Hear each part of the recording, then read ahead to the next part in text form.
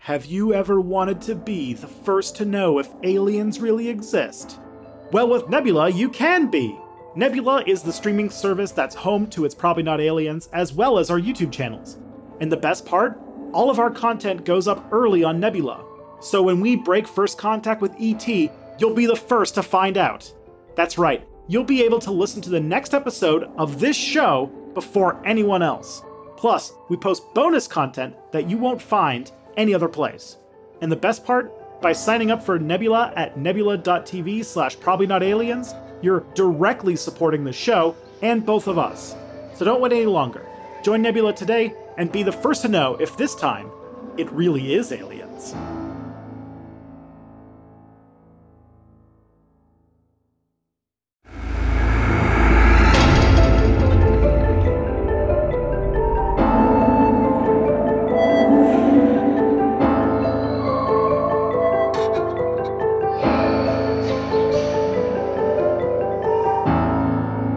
Tristan, you're married, yeah? I've heard rumors, yes. Actually, my anniversary is on Saturday. Oh, fantastic. Congratulations. Thank you. 7 years? Wow, that's amazing. Wait, 6 years. Hold on. 6 years. Okay. I'll edit it. I'll make that seamless in the editing so that you definitely knew how many or years. Or just, now that I know, now my wife listens to this podcast, so you could actually just make it so that I get in trouble. But yeah, my anniversary I wield tremendous power. Yes. So let me ask you a question.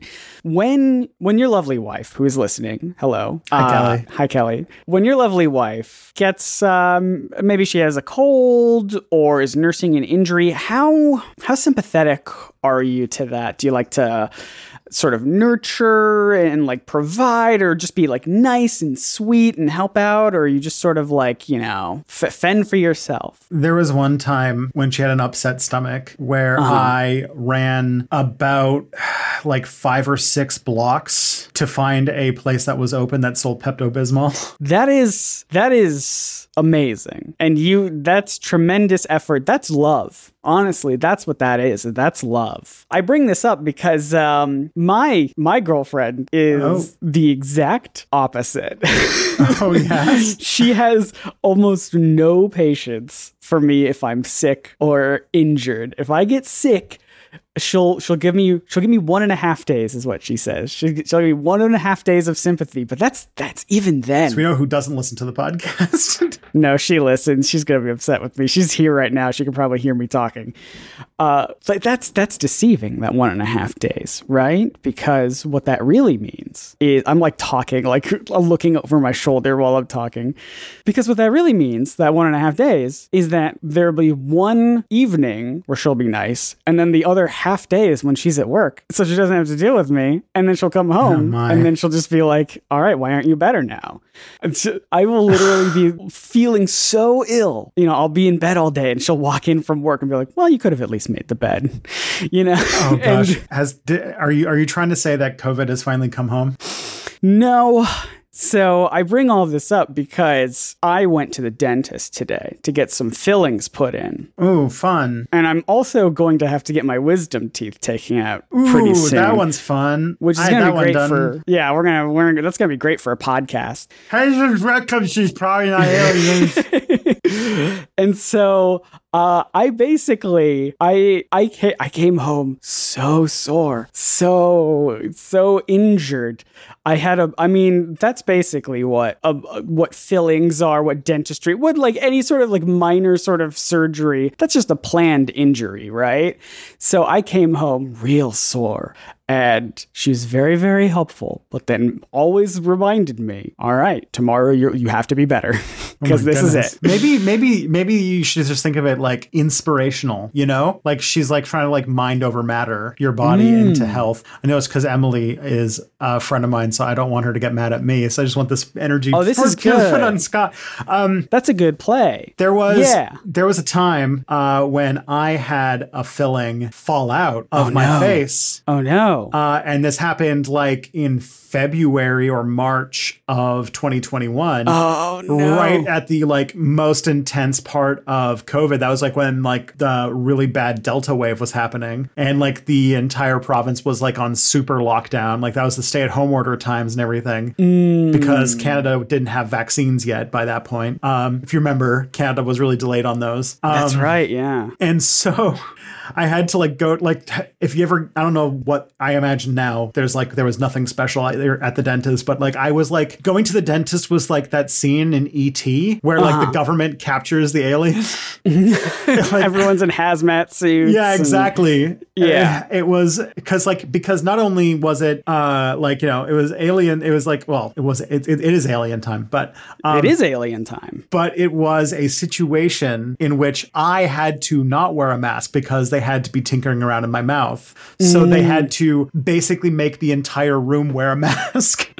Yes. Yeah. That's a hard one to get around when you're just rummaging around through someone's mouth. It's hard to have them wear a mask at the same time. And it wasn't something that you could put off either. Like I had to basically mainline Advil for like the week and a half I had to wait because it hurt a lot. No, thank you. Anyway, I just wanted to say I love my girlfriend very much and she's great. And, I don't want to use these cold opens as like a, you know, me practicing my stand-up comedy routine by being like, my girlfriend. Rah. Yeah, you're turning into a boomer comic. That's what it sounds like, and I don't mean it to. I just always think it's genuinely very funny how I will get a lot of love and warmth, and then the drip will stop immediately, and I'll just be like, all right, be better now. Emily is the American healthcare system. That's what it is. And you know what? I wouldn't change a thing. Emily, you're the Cobra of partners. Thank you. All right. So this is a podcast. This is the relationship advice podcast. This is a relationship advice podcast now. And if you're new listening and you're like, what was the first 5 minutes that I just listened to about? This is the show. This is what you've signed up for. And in between doing relationship stuff, we also do try and debunk some ancient aliens, myths, and conspiracy theories, and talk about the world and talk about history of real places and people and cultures. And but that's no one's really here for that sort of thing. Yeah, that's why it's called It's Probably Not Aliens. It's probably not aliens, right? Because we're not here to talk about aliens. But it definitely is a deal breaker. Can't put a ring on that. I don't know where I'm going with this. E.T. has a finger. There's a ring involved. There's a joke here somewhere. I've given you audience members a DIY joke. This is the Rogue One of jokes. Here are all the pieces of a joke. Yes. If they were only put together better. It's an IKEA joke. Hi, my name is Scott. I'm Scott Nicewander. I'm the person on this podcast who knows nothing. I am here to learn about the fun stuff. About the not problematic stuff. And my name's Tristan Johnson. I know everything about relationships. I know about all relationships. But also, side project, I also do a little bit of research onto weird conspiracy theories and pseudo-history and pseudo-archaeology for this podcast. Yeah. Some would say this was our best intro that we've ever done. Nothing could be, that one where like there's one where we were like a solid 10 minutes in before we even started talking on topic. The Star Wars one, I think that's true. Yeah, there's a lot of we basically made this podcast as an excuse to talk to each other, but it has to be recorded or else it's not content. So what are we talking about today? Okay, so this is a fun one. We talked about this last week and I said I was going to get to it, and then I investigated it. So it's like half grab bag, half not grab bag on sort of basically like here's how it went down. I watched this episode of Ancient Aliens where they talked about the Cholula Pyramid, and they said like, hey, it has all these layers because like an onion and an ogre, it's tapping into the energy lines of the planet to be a sort of power plant. And then they talked about world grid theory as the thing that explained it, about people who wrote about a grid of lines around the planet. Yeah. And when looking into it, I found several different types of people drawing lines on the planet and thinking that's significant for supernatural reasons. Yeah. So we're going to kind of delve into that today. We're going to delve into drawing lines on the world that connect dots of famous natural and archaeological places and then saying that is either energy vaguely or something to do with alien stuff or it means something. It's got to mean something. I drew these lines and they look like lines. So it's got to mean something. Many people claim that's the way that they talk about in Ancient Aliens. Many people, millions of people are saying, millions of people believe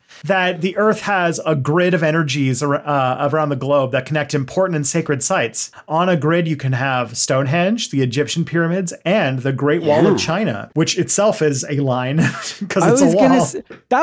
That one feels like cheating because it's very long. And so where do they connect it to? What point do they connect it to? The beginning, the end, the middle, any part of it? That's a great question. Next thing. But if you look on these maps, you see that many of them are connected with straight lines. Mm-hmm. You can already see where this is getting a little bit dubious.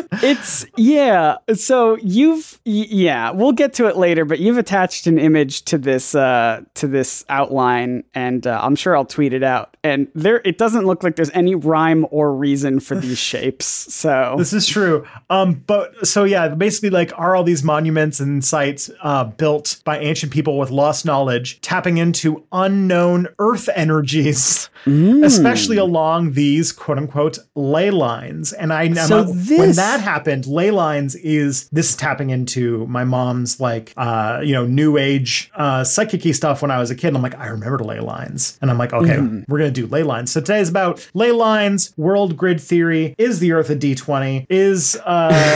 What is a triangle? Have we rolled in that one? Seems like it. So this is the sort of area we're going into today. Fantastic. This is because we mentioned this a couple episodes back about ley lines, and I thought they were ghost things for some reason, but they're sort of Earth energy beliefs. Is world grid theory where ley lines come from? This is where that concept comes from? No, they're actually, I thought they were. And this is the thing. Ancient Aliens sort of doesn't distinguish between the two.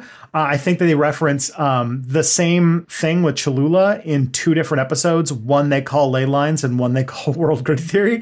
It's doing double duty. Yeah, I mean, these big monuments, they're not just connected to one conspiracy theory. They're cool enough. They can do all of them. Yeah, like, do you connect, like, is the world grid AC and then the ley lines are DC? Is this like... Yeah, it's different currents of world energy, yeah. And we've got different facts and sections of people who are trying to debate over it. An elephant was killed in some capacity, but it's all for science. You know that elephant was killed in Canada, and the city where that elephant was killed by, for anyone who doesn't know, Thomas Edison, to show how dangerous alternating current was, electrocuted an elephant to basically undermine Nikola Tesla and his desire to implement alternating currents. But the town where that is has a microbrewery where they make this very nice, very hoppy IPA called Dead Elephant. And if you go to any liquor store in Ontario, the province I live in, you can get cans of Dead Elephant, and it is actually very tasty. Oh, embrace it. Embrace the weird history of your town. Yeah. So grids. Are we on one? So this goes back to all sorts of stuff. And like, I'm going on like the season 1 episode where they talk about it, but it comes back in season 12, I want to say, when they talk about ley lines. So this is like all over the place. But basically it all comes back to a guy by the name of Pythagoras. Now, do you know who Pythagoras is? Theoretically, I do. Theoretically, I do. Yeah, if you guys remember your SOHCAHTOA, if you have trauma of trying to remember trigonometry, you'll probably remember Pythagoras. This is a triangle guy. Yes. Not to be confused with Triangle Man. Triangle Man, who can do everything a triangle can. Yeah. Get in a fight, triangle wins. Triangle Man. Anyways, sorry, just needed to finish it. Yeah. It's like when somebody says, "I'm sailing away." You know, you have to now finish the song. Yeah. Which we're not going to do. Yeah, we're not going to leave people in suspense. So that you have to do it at home. So the thing is that Pythagoras, and I kind of wish I had done a little bit more digging into this because I feel like this would have been real fun juice. But Pythagoras did obsess over these sort of triangles and like the Pythagorean theorem theorem is that, the hypotenuse of a triangle is equal to something with the two sides and everything like that. A squared plus B squared equals C squared. Yeah. But what I did not know is that Pythagoras started a cult where basically he thought that that triangle ratio had like sacred implications and like basically started like a triangle cult. Okay. Now that is interesting. Man, do I want to come back to that at some point, because people really love sacred geometry in sort of like these sort of circles where, things being in shapes is a really big deal. So maybe I'll do the full Pythagoras cult story because it sounds real fun. But we're actually talking a little bit about one of his followers, a guy by the name of Plato. I've already made the joke. You already made the Plato joke. I already made the Plato joke. But Plato had a thought, because the thing is, like, back then they knew the Earth was spherical, right? Spheres famously not triangles. Well, they thought the Earth was spherical. Yeah. We now know it's flat. Well, and like, the Earth does look flat from the ground. And so Plato was like thinking, okay, maybe the Earth is round. Yes. But what if it is like kind of like going by Pythagoras' idea that like, triangles have like this important cosmological thing, that the Earth is actually not a sphere, but is like it's like a video game. Yeah. It's made of polygons. Yeah. So he wrote that the Earth that viewed from above would actually look like a ball sewn from 12 pieces of skin. So basically saying that the Earth is a dodecahedron, but Scott, to make it more accessible, it's a D12. It's a D12. The one die that I never get to roll in You're D&D. playing a barbarian right now, so yes, you do. The D12 was made for the barbarian. Well, maybe eventually I'll actually do something with it. You just got to get yourself a big axe. That's my problem. Mm-hmm. So Plato writes this thing thousands of years ago. We don't think about it that much. But then fast forward to the 1960s, and some Russian scientists, who I could not find the name of, by the way, very interesting. Cover up, maybe? Yeah. They published an article in a popular science journal called Chemia i Zichin. I don't know Russian. But basically wrote an article in that wondering if the world is a giant crystal. Oh. They said that there's nothing to prevent that the Earth is a giant crystal. Okay. And that the crystal might be hosting what they called a, quote, matrix of cosmic energy. Oh. And that you could still see parts of this shape to this day. And this would be like the grid. It would go along the grid. Yes. Okay. So they basically theorized different ways that could be designed. Like they looked at the Pythagorean one that said that the Earth was made of 12 pentagons, i.e. the D12. But then they kind of came to a different conclusion based on their own mathematics, which concluded that it is overlaid with 20 equilateral triangles, and that the entire geometric shape can be seen its influence on the sites of ancient civilizations, because on all of the corners and lines and stuff like that, you see fault lines, magnetic anomalies, magnetic anemones, and things that like at the intersection of all these lines, you see these kinds of like odd phenomenon. But that does mean they came to the conclusion the Earth is not a D12. Yeah. It is a D20. It's a D20. Yeah, you were going to let that slip by. No, the Earth is a D20. And all of us nerds are, we're just gods rolling little Earths around when we play D&D. This feels like the title of the episode. Is the Earth a D20? Is the Earth a D20? That's part of, that was like the major claim that happened in Russia. And then I found a believer in this who talked about evidence that this is the case. And boy, oh boy, the first thing they came up with was a returning champion to this show, and that is the Piri-Reis map. Hey, wow, we're back. I didn't think we were going to keep talking. We mentioned the Piri-Reis map even a couple episodes ago, I think. So we keep coming back to it. Yeah, because they point out that there's something very strange about the Piri-Reis map that makes no sense. compared to maps of today, which is that all maps have something called a rose des vents, which is sort of like you know how like everything maps have grids on them, and those have to originate somewhere. Most of the time it's the North Pole, but there's something really weird about the Piri Reis map, even though half of it's missing. So that's a problem. So we don't actually. That's also bad. Yeah. Half the Piri Reis map is missing, but it looks like the lines converge in a place called the Syene region of Egypt. Now, if you look at the map here, just to show, the map is a place in Egypt, and it seems that on the Piri Reis map, all of the points come out from that. What comes to mind from what I remember of the research of the Piri Reis map that might be interesting is that point in Egypt is very close to a thing that was because like here's the thing about Piri Reis map is that it was made in the Ottoman Empire, and the Ottoman Empire is made up of Muslims, and there was a thing about Muslim cartography. I think I learned this when I was making a video for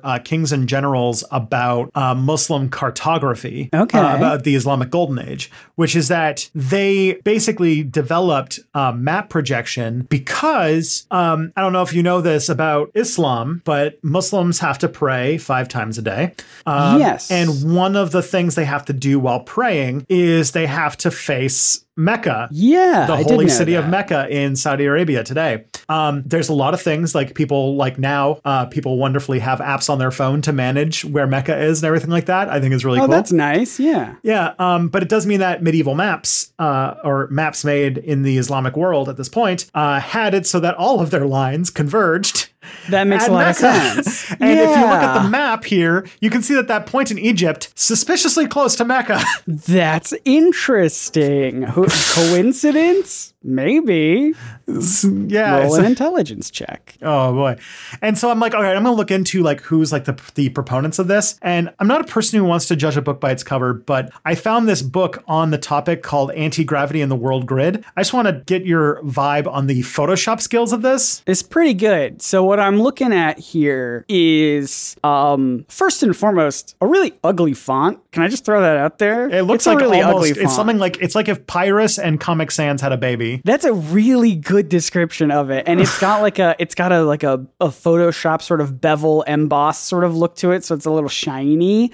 It doesn't look great, but the thing in the middle, the main draw to this book cover is what looks like the Earth facing North America, and it's got grid lines. It's got lines all over it, connecting to everything, every which way. It looks like there are just random points in the ocean, because I guess they had to make the ocean darker to make the land masses stick out a little bit more. It's a big and intricate enough grid that literally anything on Earth could be on these lines. Yeah, it looks like a mess of lines. Yeah. It looks like if you you're literally just drawing straight lines between anything and everything. Now, I want to draw your attention to the author of this book, a guy by the name of David Hatcher Childress. Oh, I know this name. Does that name sound familiar to you at all? This name sounds real familiar. Didn't know your middle name was Hatcher. Good on ya. David Childress is one of the, correct me if I'm wrong, one of the writers and I think maybe even executive producers of Ancient Aliens. Not only that, he gets interviewed on the show constantly. Constantly, yes. He is on the show. Him and Giorgio. It's so wild to me that Giorgio Tsoukalos is the one that, I mean, obviously he looks the most memeable, but David Childress is on the show all the time, and he dresses in a cute little Indiana Jones outfit when he goes on location because he thinks he's really cool and really badass, but he just looks adorable. And I think if we all told him he looked adorable, he would probably hate that. So I just like this book exists, and so I'm just like, okay, I'm starting to see the lines are starting to connect to me in a grid, you would say. Maybe? Yeah. So it's like, okay, like I gotta figure out like what where this is coming from, what their sort of connection is, and I make a reference to a guy by the name of Ivan Sanderson, and I'm like, okay, I'm gonna look into what this guy is about and find out what his particular world grid theory is. And Okay. he did make a theory about world grids. Wasn't his main gig. His main gig was actually, he was a big cryptozoology guy. He wrote a lot about paranormal activity and especially cryptids, which is sort of a term for like mythical animals. You know, your Loch Ness monsters, your big feet, your Ogopogos. Yeah, what was the one that Thought Slime said? Your Fresno Nightcrawlers. Fresno Nightcrawlers, the most vibing cryptid. Yeah, the most vibing cryptid. The official cryptid of It's Probably Not Aliens. I think so. So he was mostly about that. He was reportedly a biologist at one point, but he founded a group called the Society for the Investigation of the Unexplained to show specifically what vibe this guy's giving off. But specifically in 1972, he published an article by the name of The 12 Devil's Graveyards Around the World. Where that's a good title. And he even published it in Saga magazine, which I found is just like a pretty big magazine in the UK. Like it's sort of like a People magazine-esque type thing, where it's just like it's a magazine about a lot of things, but just happens to be really popular in the UK. Yeah. And in that, he basically looked at the globe and found that there are 12 geometrically distributed areas that are arranged in a pattern. And if you look at all these places, they all look like in these places, they're known for having strange supernatural phenomenon. Probably the most famous one that you would know of is the Bermuda Triangle. Oh, of course.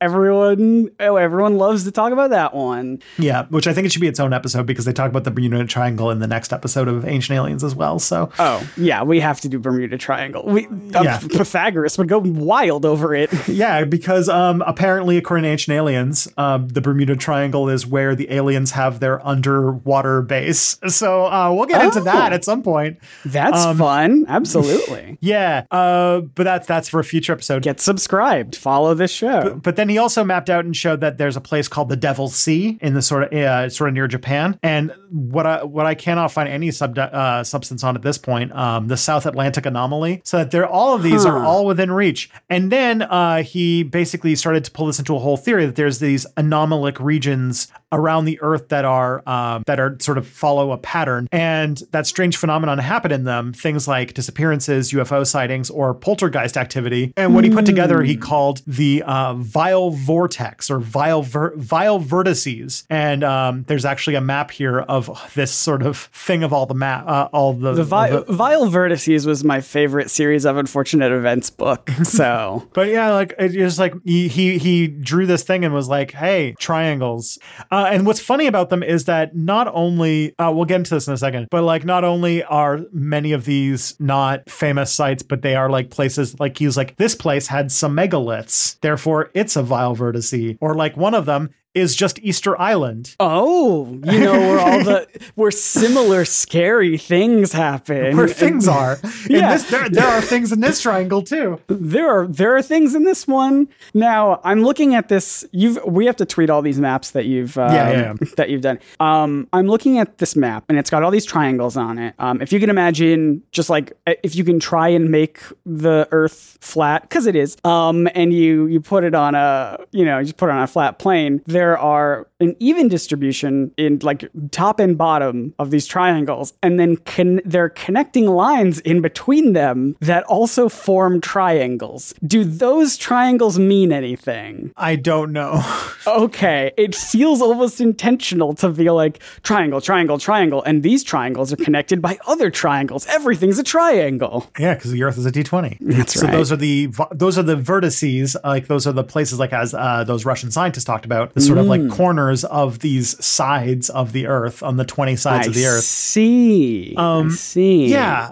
So like looking into these claims that Ivan Sanderson put out, that like looking at let's look at like the Bermuda Triangle claim. Like one of the ones he talked about was that on December 5th, 1945, 5 TBM Avenger torpedo bombers disappeared after taking off from Fort Lauderdale Naval Air Force Base on a patrol. And according to him, the pilots were in radio contact right up up until they disappeared, reporting that they had no idea where they were and that the ocean looked wrong. What does that mean? Yeah, and then a Martin Mariner was deployed to search for the planes, that it disappeared within 15 minutes. So what's interesting about this is that the problem is that that's not how that went down. Oh, it was a lie? Yeah. Oh, okay. Well, specifically, he omitted the part where a lot of these pilots talked about them being lost and running out of fuel. Oh, and you do need fuel to stay in the air when you're a plane? Yes. Okay. Wow. So they sound like they were in trouble. Yes. And then the tanker that went to go look for them went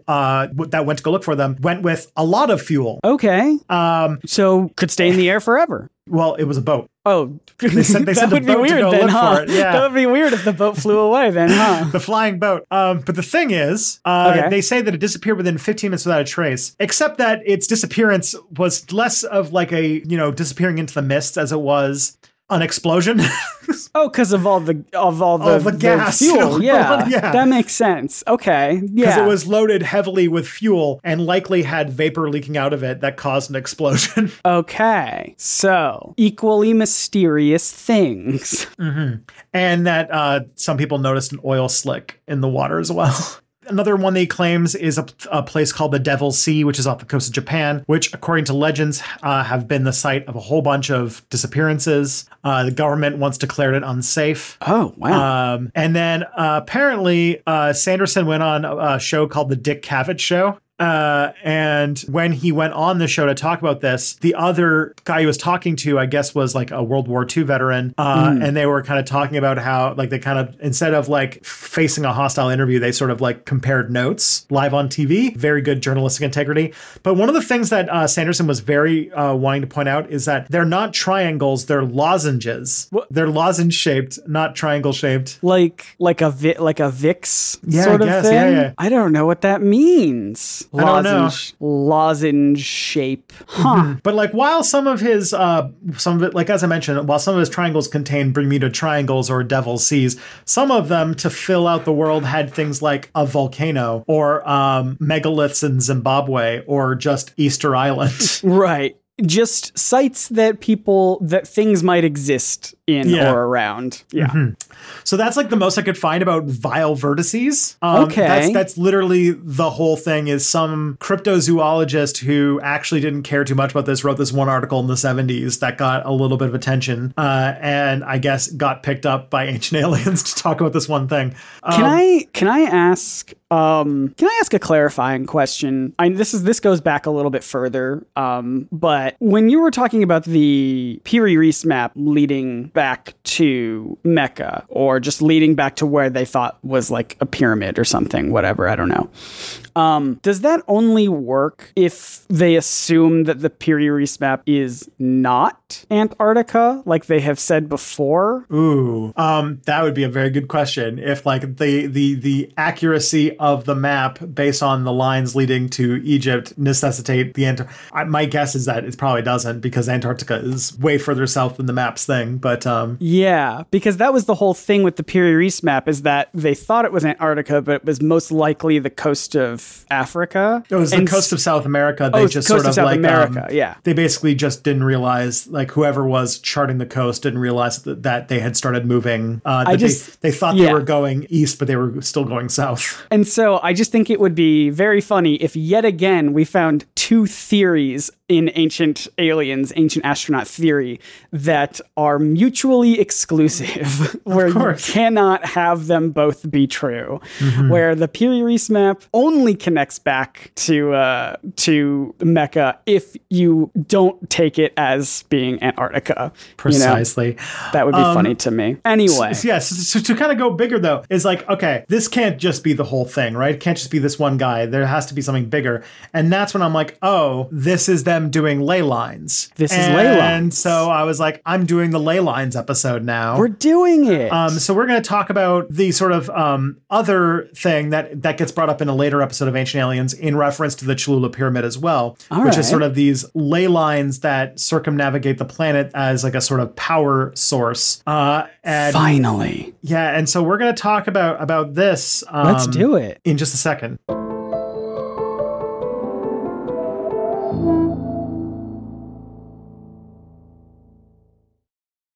Talk to me about these ley lines. I'm excited. This snuck up on me. I didn't realize this was a ley lines episode. I mean, you said world grid theory, and I was like, okay, this is interesting.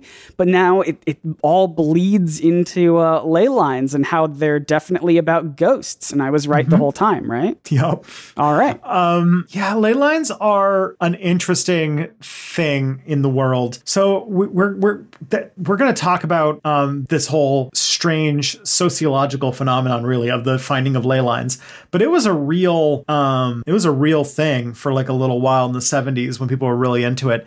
But basically, here's the idea behind it: is that hit me with it. People have looked, researchers, millions of people around the world have looked at things like big natural phenomenons, famous mountains, or holy sites, or things like that, things that were considered sacred to the people who lived at the time, and drew lines and basically concluded, like, look, all of these follow these lines we draw on the map. And that's like, they're all connected. They connect together. Yeah. So this is coming from like a few things, which is that like there was at a time in the British Isles specifically, because a lot of this is focused in Britain, right, between like ancient Druid sites, right, like ancient Celtic sites and stuff like that. Sure. There were like these old trails that would connect them directly, and they got the nickname fairy paths. And so they're like these sort of like, little trails that go through the countryside that connect these different hilltop regions and stuff like that. And a sort of folk belief built up around them that it was dangerous to walk on those paths on certain days because you might interrupt the fairies who will come and they don't like you, walking in their territory. They're not fun fairies. They're not like a tooth fairy that's going to give you $1. These are the bad. These are the tooth fairies from Hellboy 2 that will eat you. Exactly. Yes. Yeah. And so that sort of developed into the 20th century of people believing that ley lines are these like alignments that ancient societies recognized as powerful energy veins of the planet, and that ancient societies built their structures along them in order to harness their power. And it got picked up specifically by a group called the Earth Mysteries Movement, but it's become popular in a lot of sort of esoteric belief traditions. And sometimes the ley lines mean Earth energies, but sometimes they're also guides for alien spacecraft. Right. Yeah. They need that. They need multiple purposes. Yeah. It's very helpful. It's very helpful for the aliens to have that built in. Not pulsars, which would be the more common thing that they will probably use for navigating space. Like, how we have GPS? They've got ley lines, and they're way more accurate. It is true. So if the GPS satellites ever go out, then we will find your local ley line. Find your local ley line. Be wary of the fairies. Yeah, beware of the fairies. You just got to go get your dowsing rod, which we're back on that again. It's the greatest hits. This all came together though when a book called Skyways and Landmarks came out in 1961 by Tony Wedd, and basically pointed out that he basically believed that a previous person thought of this idea of like leys, and he said that they're real, and that there were ancient markers to guide alien spacecraft visiting Earth. So he compared the ideas of this guy named Watkins with a ufologist by the name of Amy Michel, who argued for the existence of Othoni's lines that the aliens traveled on. So that's where this person took leys and then took these lines for the UFOs from this ufologist in France and made like, what if ley line? What if ley line? Yeah. How do ley line? How do ley line? So Tony Wedd suggested that this spacecraft were either following ancient landmarks for guidance, or that both leys and the spacecraft were following the magnetic current flowing around the Earth. See, the magnetic thing I would understand. That like feels like something to me. The thing is, like, I don't think that magnetism works that way. Like, I think that when we draw it as lines, it's because we're trying to show that it's a field. It's not lines. Okay. But that's I don't know. Are you trying to tell me that when nobody knows how magnets work? So. Yeah, when Jack Kirby was drawing X-Men and he was doing Magneto and he made those little magnetic lines, are you telling me that's not an accurate scientific representation of how magnets work? I think it is, but specifically just for Magneto. It's mutant magnetism. Yeah, it's mutant magnetism. It's different type of magnetism. It's like animal magnetism. That's right. He just turns on the metal and it comes to him. That's what it is. That's that's why he can attract also all the metals, not just the ones that are naturally magnetic, you know? Yeah. He's got that mutant magnetism. You know that I still, like, 2 or 3 times a year just remember the outrageous scene in X-Men where he breaks out of prison because freaking Mystique puts Mystique more iron in his prison blood. with blood. Yeah. Yeah, the guard with more iron in his blood. And he just sucks it out of his body. I'm like, when I was like 12 or 13, I was like, that is the bossest move ever. And now I'm like, oh yeah, that's ridiculous. I mean, and then of course, the confidence that Magneto gained in that moment made Sir Ian McKellen just sexually magnetic in my eyes. So it was working on all sorts of levels. Yeah. Happy Pride Month, everybody. Happy Pride. But this idea from WED got picked up by a guy named John Mitchell, who made a 1967 book called The Flying Saucer Vision, and that book got really popular. I promoted that basically ancient astronauts are a thing, and that extraterrestrials assisted humanity during prehistory, and that humans worship these entities as gods, and that the aliens left when humanity became too materialistic and technology focused. Which we're going to come into this again and again because the Earth Mysteries movement, which sort of springs out of this, also complains about Earth being too technological and materialistic. I would actually argue that a lot of our problems come from the fact that we're not materialistic enough because we focus more on abstract concepts of how the world should be rather than like whether or not people have food and homes. Maybe a different type of materialistic, but maybe different types. Yeah. That humans' materialism is driving us to self-destruction. But that could be prevented though by solving the energy crisis, by reactivating the ancient centers, and that would renew our contact with the aliens. Renewable energy and aliens. So what we need to do is we need to turn on all of the ancient sites like they're like, antenna or something to attract the aliens back. Someone tripped over the earth plug and it got unplugged from the wall outlet and we got to plug it back in. Yeah, you just got to turn the earth off and on again. Yeah, reset the earth. That feels like I'm calling for a mass extinction. I don't want that. I want to be alive. Yes, you just please. Gotta reboot the router.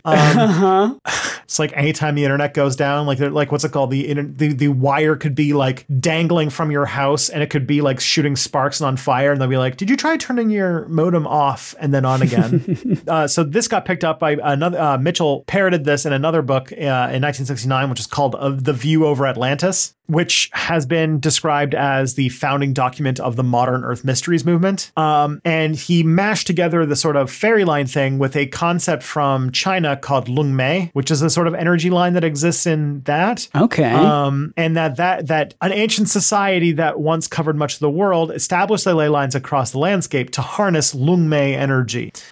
Which apparently Lung Mei, he translated Lung Mei saying that they were called dragon paths and sort of took English mythology about killing dragons and basically said that the dragon slayers were the villains of the story that caused the aliens to leave and the dragons were the aliens. And that actually does line up with other ancient, I was about to say this might be another contradictory, but no, actually this lines up with other ancient astronaut theories where dragons are aliens. Yeah, we're probably someday we'll do just dragons. We'll do a dragon episode. With this, Ancient Aliens is such a rich well of so many things that we can talk about on this podcast. And we'll get to all of them. And we'll be 80 years old when we finally run out of ideas. Oh man, Ancient Aliens, if it ever gets canceled, which is not happening, by the way, they just greenlit a movie. Oh my God. Well, we have to talk about that. Did I not tell you about this? You didn't tell me about that. Yeah, 1 second, because because it's being made by the people who made Cobra Kai. Okay. I've heard good things. And it's being made at Legendary. All right. And it's like a narrative thing. It's not just like a bigger episode of their show. I think so.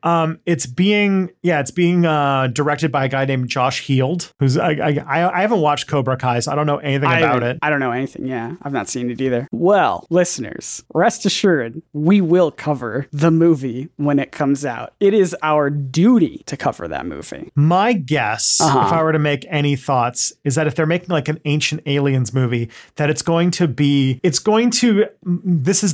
is my like putting the card to my head and guessing. Yes. It's going to be like the movie what was that movie called? The Da Vinci Code, where it's going to be a fictional story, but it's going to it's going to be just bullshitty enough that people are going to think that while the story is fake, the history they're talking about is real. Hey, can I just throw it out there? When that movie comes out, if it gets a lot of press, I think this podcast is going to do pretty good. I think this podcast is going to pop up in a lot of search recommendations.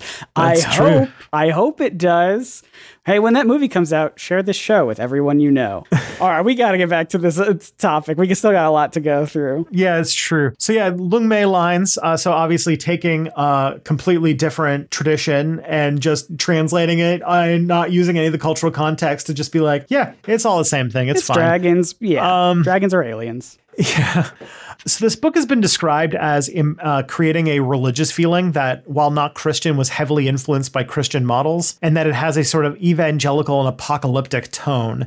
And apparently in it announces that there's going to be a coming age of Aquarius in which we would restore the ancient wisdom. Roll a wisdom saving throw. And then Mitchell also invents a whole bunch of claims about archaeological evidence to suit his assertions. Mm-hmm. Including turning archaeologists into antagonists and seeing them as the personifications of modern materialism.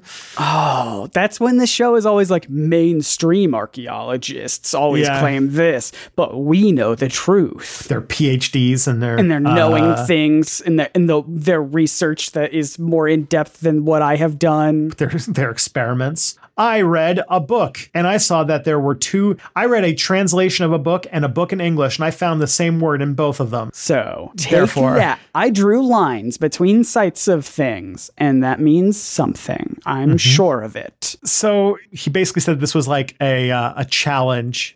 He published a case study on the West Penwith district of Cornwall, basically like mapping out all the ley lines he believed to be there, and basically said, hey, archaeologists, why don't you go and look and see if you can like find stuff, and even offered to donate a lot of money to charity if they could disprove his claims.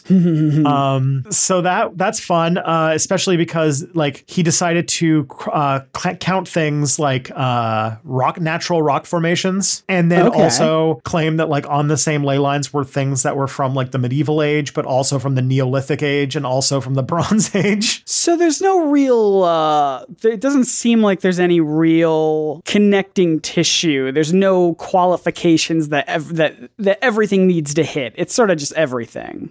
Exactly. So that's like one part of the ley line stuff, but there's even more. Oh, great. I love it. So we were talking about this guy referencing a guy by the name of Watkins. So we're going to talk about that, which was a guy named Alfred Watkins, who was a landscape photographer in Herefordshire. Yeah. I know that like, okay, Herefordshire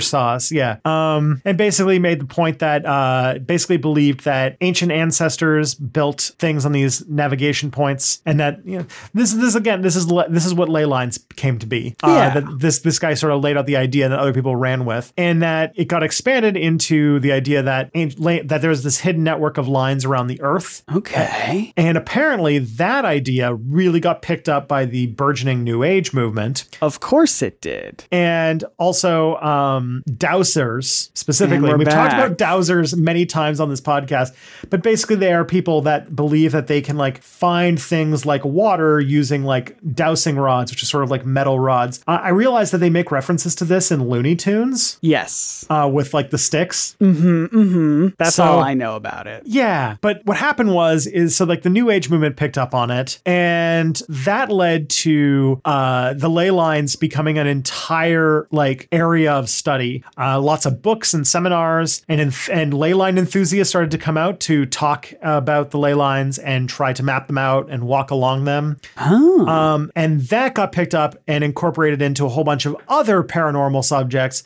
So dowsers got into it, UFO people got into it, obviously. Atlantis people got into it, crop circle people got into it. Yeah, what are crop circles if not round ley lines? Yeah, and even people who are really into numerology really got into it. Of course they did. It goes, I mean, Pythagoras he was there before it was cool. Yeah. Like numerology, I don't think we've talked about it on the show yet. It's basically like people who do divination using like numbers, like the amount of letters in your name or like the letter in the alphabet you are and all that kind of stuff. Like they use that kind of stuff as like a form of like horoscopes and stuff like that. Is that, you know how you got that? What's that thing called where you've got the piece of paper and you do, and you know, I'm trying to mime it, but I can't, I don't know what it's like called. Those like paper cones that you make with your hands. The paper cones that you do. What are they called? Where someone says pick a number and you fold it a certain number of times in your fingers. God. I'm doing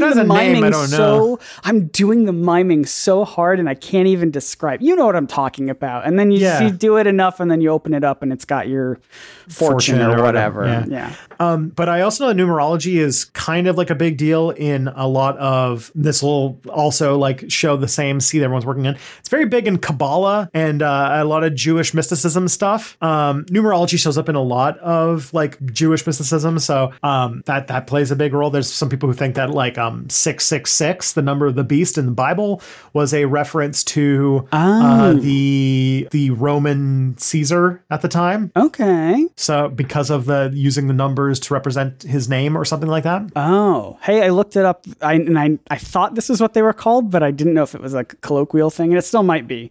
The things that I was describing is a cootie catcher. Did you know that? Have you heard that term? No. It might be a colloquial thing, but cootie catchers, that's numerology. Should we see, like, I always think of cool merch ideas that would be literally impossible to make feasibly. But yeah, the what's it called? The It's Probably Not Aliens cootie catcher. We can make a digital template. Yeah, that could just be a PDF that you print out. Yeah. That's a free thing we can give away. That'd be fun. That's true. That's true. Let us know if you actually want us to do that.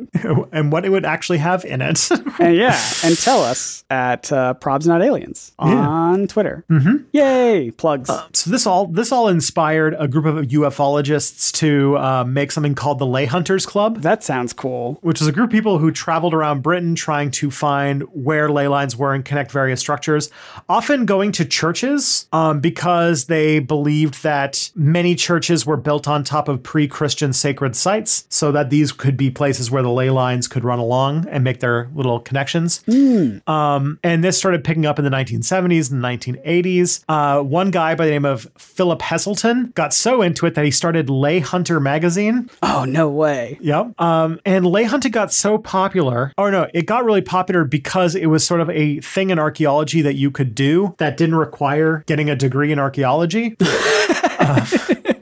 That was the way that it was described to me, is that people really got into it because you could go and visit sites and all that kind of stuff and think that you were doing archaeology, especially like magical archaeology, but you didn't have to have all of those troublesome degrees or write all those boring essays or whatever. No, you're hunting leys. You're a ley hunter. Yeah. Mm-hmm. And they even like actively try to do that. Like they welcomed those who had, quote, a strong interest in the past, but felt excluded by the narrow confines of orthodox academia. It's again, mainstream archaeologists say, they're back at it. And of course, apparently these activities to find ley lines involved a whole lot of numerology and dowsing just to fill in just to find these things, you know? Mm-hmm. So they had their cootie catchers at the ready. Yeah. For a long time, archaeologists didn't pay attention to this. Mm-hmm. Why would they? Exactly. But in 1983, two people, archaeologists by the name of Tom Williamson and Liz Bellamy, wrote a book called Ley Lines in Question. And they pointed out some interesting facts about Britain specifically, because a lot of this was just going on in Britain. They pointed out things like the British landscape is covered in historic monuments and that it would be statistically unlikely that any straight line could be drawn across the landscape without passing through several of these sites. So it's just so dense. Yeah. Makes sense. If you've ever been to the UK, I've only been once. And there's a lot of you can just like be in a bar and they'll be like, oh yeah, this bar was started in the year 982 AD, and I'm like, oh, okay. Oh, that's old. Yeah, wow. Yep. Run by the original staff still. You just pan over to see skeletons clinking beer glasses, beer mugs together. Having. Yeah. I want to be a skeleton. Yeah, a drunk skeleton? Who wouldn't want to be that? They also point out that a lot of lay hunters would say that certain sites were from the Neolithic age, and so they were roughly from the same time, but they were from like extremely different ages. They would say things that were like from the Iron Age were Neolithic. They would say stuff from the Medieval Age was Neolithic. They were just either making stuff up or getting stuff wrong. Yeah, it turns out that this is why you get degrees in archaeology when you study it. Makes sense. But yeah, the overall message was that ley lines had no basis in empirical reality. And this divided the lay hunter community. Some thought that some moved in the sort of more esoteric direction and said, well, ley lines are not empirically provable, but that you can't prove it with evidence because it's a spiritual matter. You know, this is a faith thing. This is a religious, spiritual thing.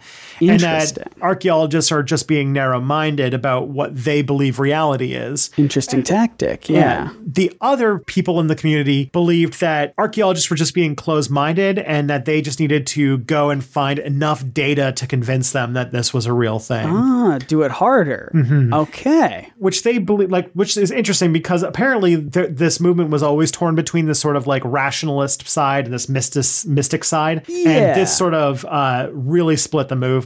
Yeah. Is it a tangible thing? Is it a spiritual thing? Mm-hmm. Ley lines started to greatly decrease in popularity to the point where Lay Hunter magazine actually ceased publication in 1999. In the last edition of it, the editor wrote that basically the idea of ley lines was dead. Oh.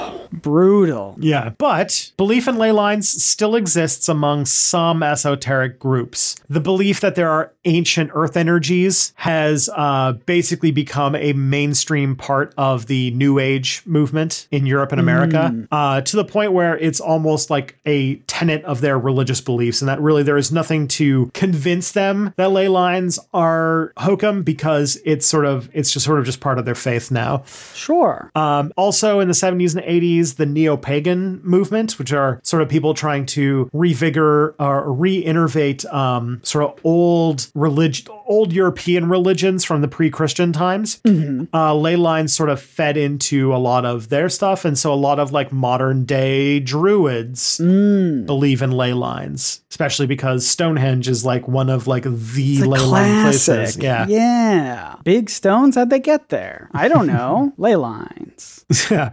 And also in Seattle, a group of dowsers called the Geo Group basically plotted out what they thought were the ley lines across the city. And they're all connected back to Starbucks. That's so weird.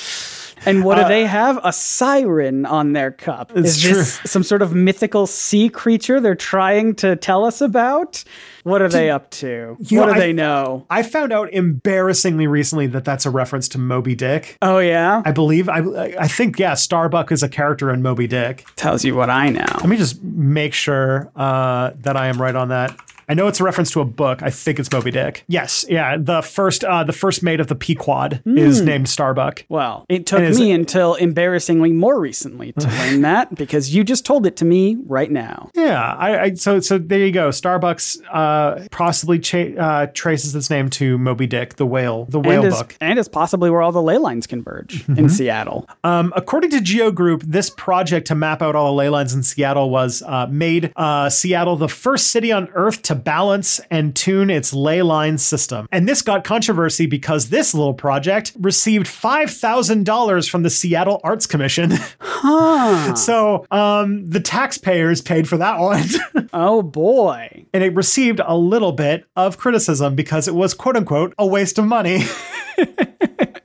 We did it. We found all of the lines. All right, cool. Now what? Now we go home. Yeah, we did it. We did it. High five. Good job. We drew them out, which means we'll have more energy now. Just like the energy I get from a Starbucks espresso. It was all sponsored by Starbucks. Everything. It all traces back. Yeah, I went to a Starbucks today. Starbucks, eat fresh. That's them. I had a latte. A lot of what? Lot of coffee. A lot of coffee. Anyway, we gotta keep going. Just we're losing it. We're losing the momentum. We're losing the steam. We're losing the steam, unlike the steamed milk on top of my frothed espresso drink that I got at Starbucks. Are we actually sponsored by Starbucks now? Okay. No, but if you do work at a Starbucks, unionize because that's happening. Baby. Yeah. But yeah, you won't find discussion of ley lines in a geography or a geology textbook because they're not real. Scientists can find no evidence that ley lines are a thing. They can't be detected by anything like a magnetometer. The only people who have been able to detect them have been doing so either using dowsing rods or by sensing their energy. So there's that. Also, a lot of ley line experts can't agree on which sites count, which should be considered data points or not. They choose some of the obvious ones like Stonehenge, the Great Pyramids, Machu Picchu, and such. But at a smaller local or regional level, it's really anybody's game. Like, how big of a hill does it have to be an important hill so that it's a ley line? Or which are we making mountains out of molehills? Yeah. We can't be doing that. Specifically, yeah. Or like what wells are old enough to be important so that they can be a ley line too? No, they have to be old, right? They can't be. They can't just be like a new thing. Like I can't build. I can't build something. Yeah, I can't build a house. The ancient people had to build it to harness its energy, basically, right? Right. But the thing is that also means that they are choosing which data points they're going to include or omit, which allows you to basically come up with any pattern you want. And I found this one person who was kind of rebuking it by making a ley line through London by mapping out pizza restaurants in the city and was able to find like a ley line of pizza restaurants through London. Well, I think that just means pizza's magical, and we all knew that. Yeah. But yeah, there's like tens of thousands of data points around the globe of things that are considered ley lines. And because of that, they can really be put anywhere and fit anything. Even places like castles, churches, mounds, stones, wells, crossroads, even some forests can be counted among these things. In fact, there are so many points that by chance alone, connecting them will form straight lines and make significant patterns. And in one article I read, they did point out that the Great Wall of China, as one of them, is thousands of miles long. This is what I was saying. There are many parts of the wall that could connect with many imaginary lines drawn across the globe. That's what I said. I'm a genius. Yeah. So in a way, a good analogy is that ley lines exist in the same way that astrological constellations do. You can draw or imagine lines connecting certain stars from the horns of the Taurus constellation, right? Or like, the Libra or the Big Dipper. That doesn't mean that those points are there to make that pattern. I'm sorry to any. I know that it's actually kind of mean to talk about anything debunking astrology during Pride Month, but oh,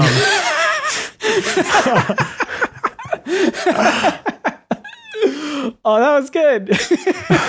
But, just drawing random lines between things because our brains like to make shapes and patterns does not give them any sort of actual significance. The way the stars are grouped and patterned, even though and also their distance in relation, because some are way further away from each other, it's just from our perspective. Yeah. So it's all arbitrary and artificial, and it's not guided by anything natural. Our brains just love to find faces and patterns in everything. Yes. We love connecting the dots. I mean, that's like a school game that you do. Connect the dots. We're trained. Yeah. We're indoctrinated, some would say. Mainstream archaeologists trying to make us all think it was a game when it's actually real. You also will see some patterns in ancient sites because they're not based on ley lines, but many of them are built because of practical considerations. Like they would build a building close to a place where they could get the materials to build that building. That kind of thing. Makes sense, yeah. And also that a lot of them, while they said a lot of these were built because they knew where the ley lines were, but as I mentioned, also gets included a lot of natural things. Like Mount Everest is considered part of a ley line thing, but nobody built Mount Everest. Another consideration too is that people who built Stonehenge probably wouldn't have known about the existence of places like Mount Everest or Machu Picchu, and so they couldn't have intentionally built their monuments to intersect with these ley lines that emerged from those sites. But they could feel it with their dowsing rods and whatnot. I guess. So that's ley lines. It's another case of us being able to be remarkable pattern finders, which helped us invent the internet and Coke Zero and other amazing things, but also leads us to find Jesuses in potato chips and seeing faces on the moon and constellations and ley lines. Yeah. So just to kind of cap that off, where's the ghost part come in with ley lines? Is there ghost stuff? Did I imagine ghost stuff about ley lines the entire time I've been living on this planet? My guess, if somebody makes a claim about ghosts and ley lines, it's just that they are typically considered spots of supernatural activity. Okay. And so ghosts would probably be there. I wouldn't be surprised if someone said that the ley lines are the place where the line between life and death is at its closest, and so things can cross over. I'm sure that is a thing. I'm sure that exists. But the Earth is definitely an oblate spheroid and not a D20. D20. Dang, that's infuriating. I mean, if it was a D20, we don't even know what side it landed on, right? We could build all the countries could be on what number of the die you are. Okay. I like that. All the countries would be just the triangles of the Earth. Yeah. Triangles of the Earth. But yeah, that's ley lines. That's ley lines. World grid theory and all of low all poly of that. Earth. Yeah. We covered it all. Well, I learned a whole lot. We went into this episode thinking it was going to be a short one, and then it wasn't. No, then it became one of our longest. Then it became one of our longest because we kept having tangents that I will probably cut out for time. But hey, what happens, Tristan? What happens if someone rolls a D20? If they're rolling an investigation check and they get a nat 20, what do they learn? They learn that if you were to go to @ProbsNotAliens on Twitter, you can get Scott's wonderful interactions with our community and all sorts of fun bits about the show and the making of the show. And you're allowed to tweet, Tristan. Yeah, it doesn't have to be just me. Here's literally the only thing holding me up. Every time I try to log in, it sends a 2-factor authentication to your phone, and I'm like, sorry. Well, I'll try again next time, I guess. All right, we'll get that sorted. But yeah, there have been some amazing listener submitted content that some great art and stuff like that gets retweeted, and it's really Quotes awesome from the episodes that people enjoy. Yeah, it's all so great. So follow us @ProbsNotAliens to keep up with the show, and you also have stuff outside of this podcast that you do, which is weird to me. I don't know where you find the time, but what do you do? I don't know either. But yeah, I run a YouTube channel called Step Back, where I make content about the past and its significance for understanding today, usually in a context of the United States, because that's actually my area of expertise. I just have a video that came out today that is about cops. Spicy one, but way out of the topic of this podcast. Just ballpark it. What do we think of cops? Good, bad? A lot of them are secretly members of right-wing terrorist groups. Okay. Gonna have to check out that video. We'll have links in the description. You can find me. I also have a YouTube channel. It's called NerdSync, NERDSYNC. I make video essays about nerdy things that I'm into: comics, cartoons, superheroes, movies. I also am dipping my toe into the YouTube commentary space. I made a video sort of reacting to the announcement of the new HBO Max Velma Velma's show. I'm a huge Scooby-Doo fan. My audience loves my Scooby-Doo hot takes. And that video is doing real good, so I need to do more commentary stuff. Watch out, Danny Gonzalez. I'm coming for your throne. Not really. And yeah, you can find that links in the description as well. What else can people do? What else can people do to support the show? Oh, to support the show. I thought you meant just in general. Just in general. If you could list like eat, 10 to 20 things. You can breathe, metabolize. Cool. Those kinds of things are really good. But if you want to help the show. To help us specifically. Specifically, podcasts grow through two major things. One, whatever sort of podcatcher you're watching this on, if it has some sort of rating feature or review feature, giving us, 5-star thumb up or whatever, and leaving a comment about, why this show is valuable to you. That really, really helps. That really is how podcasts spread. Yeah, because we can't wait. We can't just sit around waiting for the Ancient Aliens movie to come out. In the meantime, we still got to keep growing. Exactly. Another way that you can do it is the most ancient way of spreading information, word of mouth, telling your friends, telling your, showing people. I know a lot of people who have taken up an interest in UFOs recently because of all the stuff that's going on in Congress. So if people are interested in that kind of talk and, you're having the UFO talk, you can be like, hey, there's a podcast I listen to that's about like kind of alien stuff. Maybe you'd be interested. That really helps. You'd be surprised how much that is really the engine on how these kinds of things grow. So all of that greatly appreciated. Do we have to do an episode about that news? Maybe I should. Maybe once it's like, cover something topical. Yeah. I'll take a look into it and see if there's anything worth jiving about. But you can tell if you're telling friends, then a great place to send them even is probsnotaliens.com. It's got links to everything. You can listen on all the podcast platforms, including YouTube, where it's you can subscribe over there. You get all the calls to actions. You get it. You know how the internet works. You can find us and find our show and listen and learn. But friends, that's all for today. Just remember, the truth is out there. Probably.